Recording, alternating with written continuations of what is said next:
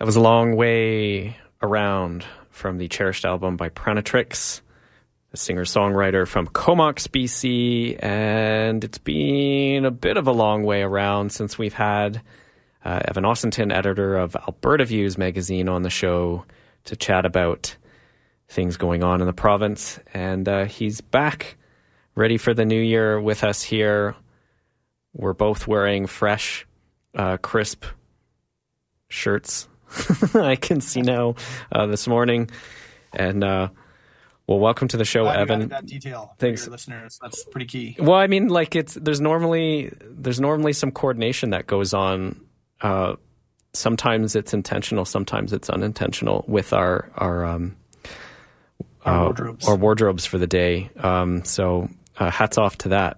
No hats, by the way. Maybe next time we should both wear hats. That is a good idea. Let's do hats. Yeah. Okay, I mean, we're getting into the cold weather, so it could be... I don't think I actually own any hats other than toques, but I can remedy that before your next show. Yeah, it could be sort of a Doug and Bob McKenzie segment. Something along those lines. Bring that back.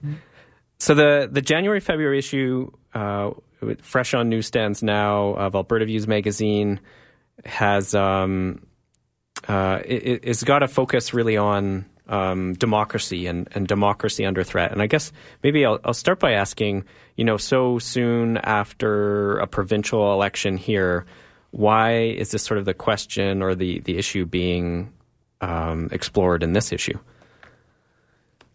Well, I think we've been asking questions about the state of Alberta democracy for quite some time. Not just us, but many people around Alberta, but certainly us at the magazine as well.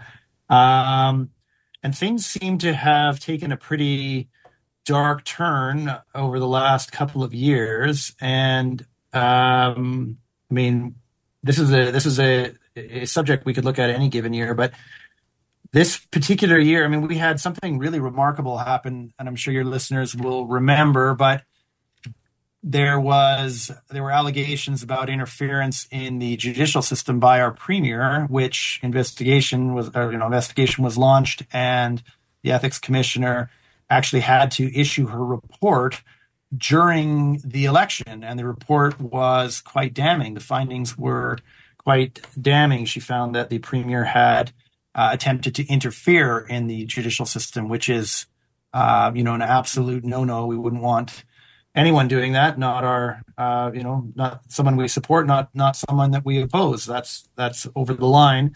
Of course, I suppose the report was seized upon by the premier to say that she'd been exonerated, and by opposition to say that she'd been, had done wrong. But I think from an objective outsider's reading, it was pretty damning.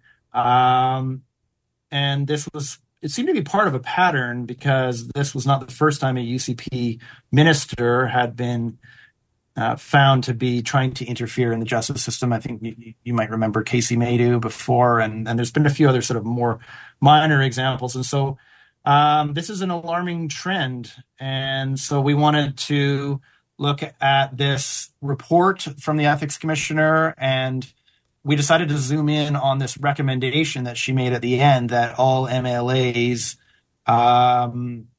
get some kind of mandatory training, not just on how to be an MLA and how to, have an office and talk to your constituents and speak to media, but actually in how government works. And let's not just assume that they all know. Let's actually ensure that they know by making sure that giving them these courses, and they would continue to take these courses throughout the life of their time in the legislature. And let's just not assume that they know these things. Now, it is an open question. Does someone like Danielle Smith know how the justice system and the government need to be kept separate? Does she understand divisions of power? I mean, surely she must. That's one argument. Surely she must understand that. She's been an MLA for a long time. She's been following politics for a long time. She's a very educated person. But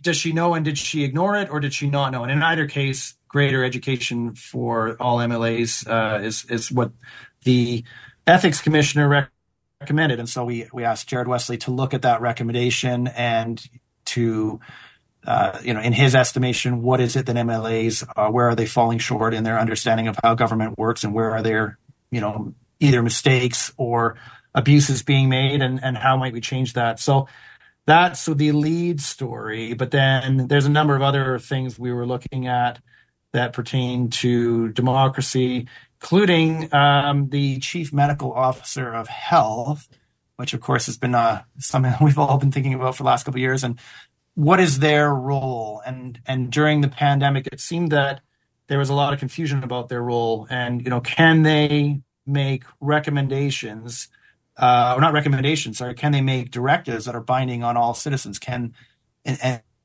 is that what we want? Or should those decisions be made by government exclusively sort of on the recommendations or on the advice of a chief medical officer of health? So we have a dialogue in this same issue that really looks at that, asking the question, should the chief medical officer of health have more independence or maybe total independence or, from cabinet, or should it be the other way around? And cabinet has the right to make decisions, even perhaps over the better judgment of the chief medical officer. So those are at least two of the major highlights of the issue.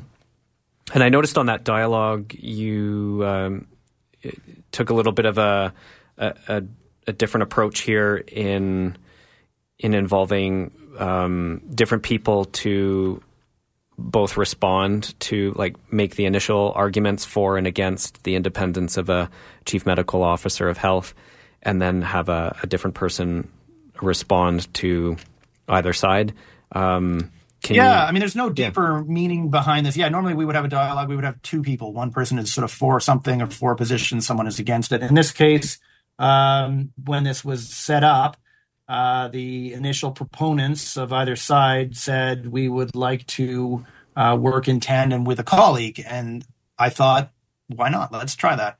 I don't know. I'll wait for feedback to see if our readers think this is just as good as the previous format, or if it wasn't as strong. But it's probably not something we're going to do regularly. This was just a unusual consideration, I guess, from the specific participants in this dialogue. And those are all professors at U of A and U of C. Hakik Virani and Patrick Feffard are the sort of opening arguers, and Elaine Hishka and Jared Wesley kind of close their respective positions. Very cool. And I see you have Jared Wesley with a separate piece on, it's sort of the cover story on the independence, the importance of the independence of the judicial system, and touching on that whole incident with the premier interfering and the ruling by the ethics commissioner. I mean, the points here kind of made, or the questions raised, whether even voter knowledge on the understanding of the importance of the independence of the judicial system, given that this report was came out just 2 weeks before Albertans went to the polls. Is that maybe why you've actually printed the entire, or I think this is the entire or a section of the report of the ethics commissioner? Yeah, we've printed a fairly long excerpt of the commissioner's report in the magazine. Yeah, this is kind of the Jared Wesley issue, isn't it? I think I spoke a little bit about this piece earlier, but I think you're making you're raising another point that he brought up, which is that this looks pretty bad on our premier, that she would have had this bad judgment or these bad ethics or whatever it was, or lack of knowledge about how the system's supposed to work. Looks pretty bad on her. It looks pretty bad on all MLAs as well. I mean, the premier serves at the pleasure of MLAs, including members of her own party. And, MLAs, cabinet ministers have been removed from their positions for far lesser abuses than what Danielle Smith did with Artur Paslowski. Sorry for mispronouncing his name. And so MLAs, particularly those in her own party, failed to hold her to account the way that even members of the governing party have held the premier to account in the past. And Alison Redford comes to mind most recently, but also Jason Kenney. I mean, he was run out of power by members of his own caucus, members of his own cabinet, members of his own party. So this is a failure from the premier. This is a failure from her cabinet and from her own caucus to hold her account, and from her own party supporters. And as you say, maybe it's a failure of the public writ large. I don't think enough people maybe appreciate just how egregious was her behavior and how we need to keep the judicial system and the executive branch of government. I mean, these are the legislative branch, I should say, separate. And so if people who are a few weeks out from an election saw this report and it didn't affect their vote, that's pretty damning. Or if it didn't, influence how they saw it. I mean, it was thought that a report like this, with this kind of damning finding coming out this close to an election, would have a pretty strong impact on the election outcome, and it would appear to not have done so. Or perhaps enough to tip the scales. There's a Paula Simons piece in here that I thought is quite timely with the potential use of the notwithstanding clause in Quebec and Saskatchewan to be used, in fact, to undermine human rights of minorities. But there's, I guess, a unique history of what happened here in the province some 20, 25 years ago that she shares, where the notwithstanding clause was actually used to protect human rights, and that's kind of how or why it was included. Can you shed a little bit of light on that? Well, Paula is of course, an independent senator from Alberta, and in her latest column, she looks at the use of the notwithstanding clause in Alberta historically, and how there was pushback against that, and argues that was the right decision, that was the right response from the public. And then she looks at how today the notwithstanding clause is being used again now in Saskatchewan, but there's some talk in Alberta as well. And she has concerns about this sort of the kind of creep, I guess, of this idea that this is something that we should be doing. So, it's alarming what's happening, and she does a pretty good job kind of laying it all out. So. Mm-hmm. There's a return of the Citizen Action page and some previous features that you had here, including sort of an Alberta by the numbers section. Can you talk about what brought those back to the pages of Alberta Views? Yeah.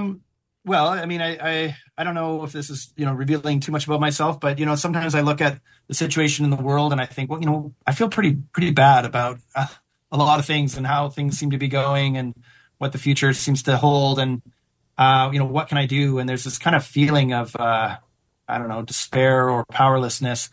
But that feeling can be at least, challenged, assuaged, defeated, maybe, by just getting involved in something. And I think, many of your listeners will have had that feeling when you actually do something concrete to try and, make things a little bit better, maybe in your community, in your city, in your, certainly even in your province and country, you have some agency. Then you don't quite feel as despairing, and you feel maybe there is hope for the future, or maybe we can change things, particularly at the community and the local level. It's really amazing just how much power an individual or a small group of people can even have at the local level. I mean, we see it with Take Back Alberta at the provincial level. That's not a lot of people. The amount of influence they've had over the UCP party is quite remarkable. But yeah, the idea is to take concrete action and affect change in the world. And we were doing a first-hand column for a few years. Just, someone was talking about something they had done, and the idea was to inspire others to maybe do something similar or to maybe join an organization that they hadn't heard of. But we decided for this year, and perhaps beyond, we'll see what kind of feedback we get, to go with there are so many organizations in this province. I mean, probably thousands of organizations, small organizations, larger organizations, and I'm not sure how many, how well known they are. And some of these groups are kind of working in isolation. And you think, can we make these groups more aware of each other, or can we make our readers more aware of all these different groups, whether they're working to make the vote fair, or they're working to clean up some aspect of the environment, or they're challenging some undemocratic law. So, it's a page. The Citizen Action, the redesign is a page of resources designed to give citizens, readers, a lot of ideas about resources they can, books they could read, organizations they might join, things that they can do to affect positive change.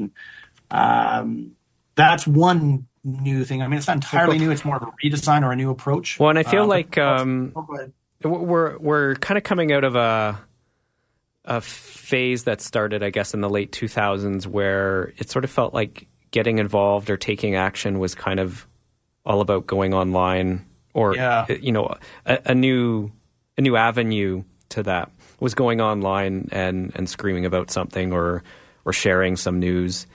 And I think, for me too,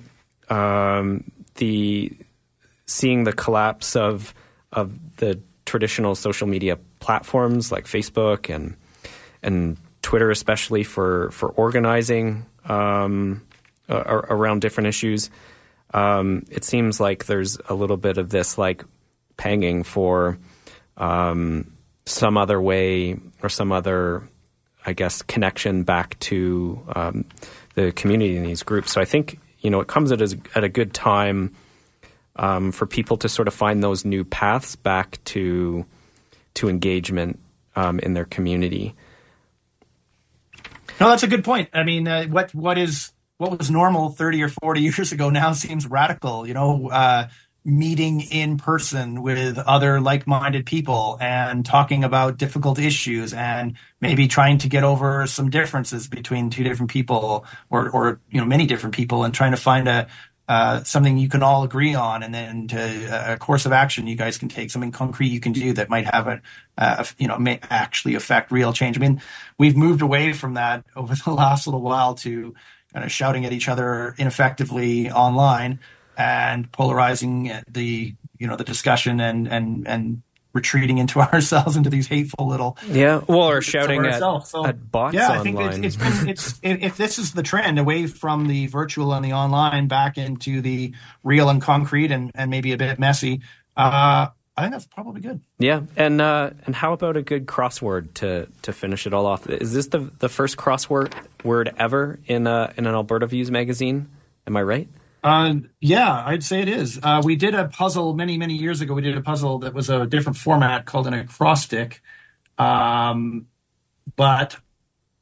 it was good. It was unique. It was very Albertan. It kind of ran its course. And so we let it sit for a while, and then, so this one's scandal themed. We need a crossword. Who doesn't love a crossword? Who doesn't love a good crossword? Yeah. So I find there's lots of clues here are themed around various scandals in Alberta. Is that correct? I mean, this is supposed to be the magazine can be. There's a lot of serious content. There's a lot of we talk about a lot of problems. We try to talk about solutions as well. I don't know, for the crossword, I didn't want it to be a continuation of serious. I thought it needs to be on theme, but also a little bit lighter, just a little bit of a different tone. And so, it's about politics and about ethics and about democracy, but we're really highlighting scandal, which a lot of the scandals, political scandals in Alberta of late have been, there is a way you can kind of mock them. They've been a bit ludicrous on some levels as well as egregious. So that's the idea. So these crossword puzzles will be on theme at the issue, but maybe not quite as serious as some of the other content. Very fun. I hope. It's testing my knowledge of different things, and it's actually amazing too, because if you think back to issues that happened, 2 years ago, 4 years ago, they seem like ancient history, and I think the speed of the news cycle, I think causes our memories to be a lot shorter too. So it's kind of funny to go back and click with some of these things again. Thanks, Evan, for joining us today to chat about the January-February issue. There's definitely a lot to we didn't even get to talk about the Noam Chomsky piece in here. I mean, there's so much to unpack and read and think about. So thank you again for this scan of the issue. You're welcome. Thanks for taking an interest. Once again, we've been chatting with Evan Osenton. He's the editor of Alberta Views magazine, a magazine focused on new perspectives for engaged citizens. You can pick up the January-February 2024 issue on newsstands now, and you can go to albertaviews.ca to find more.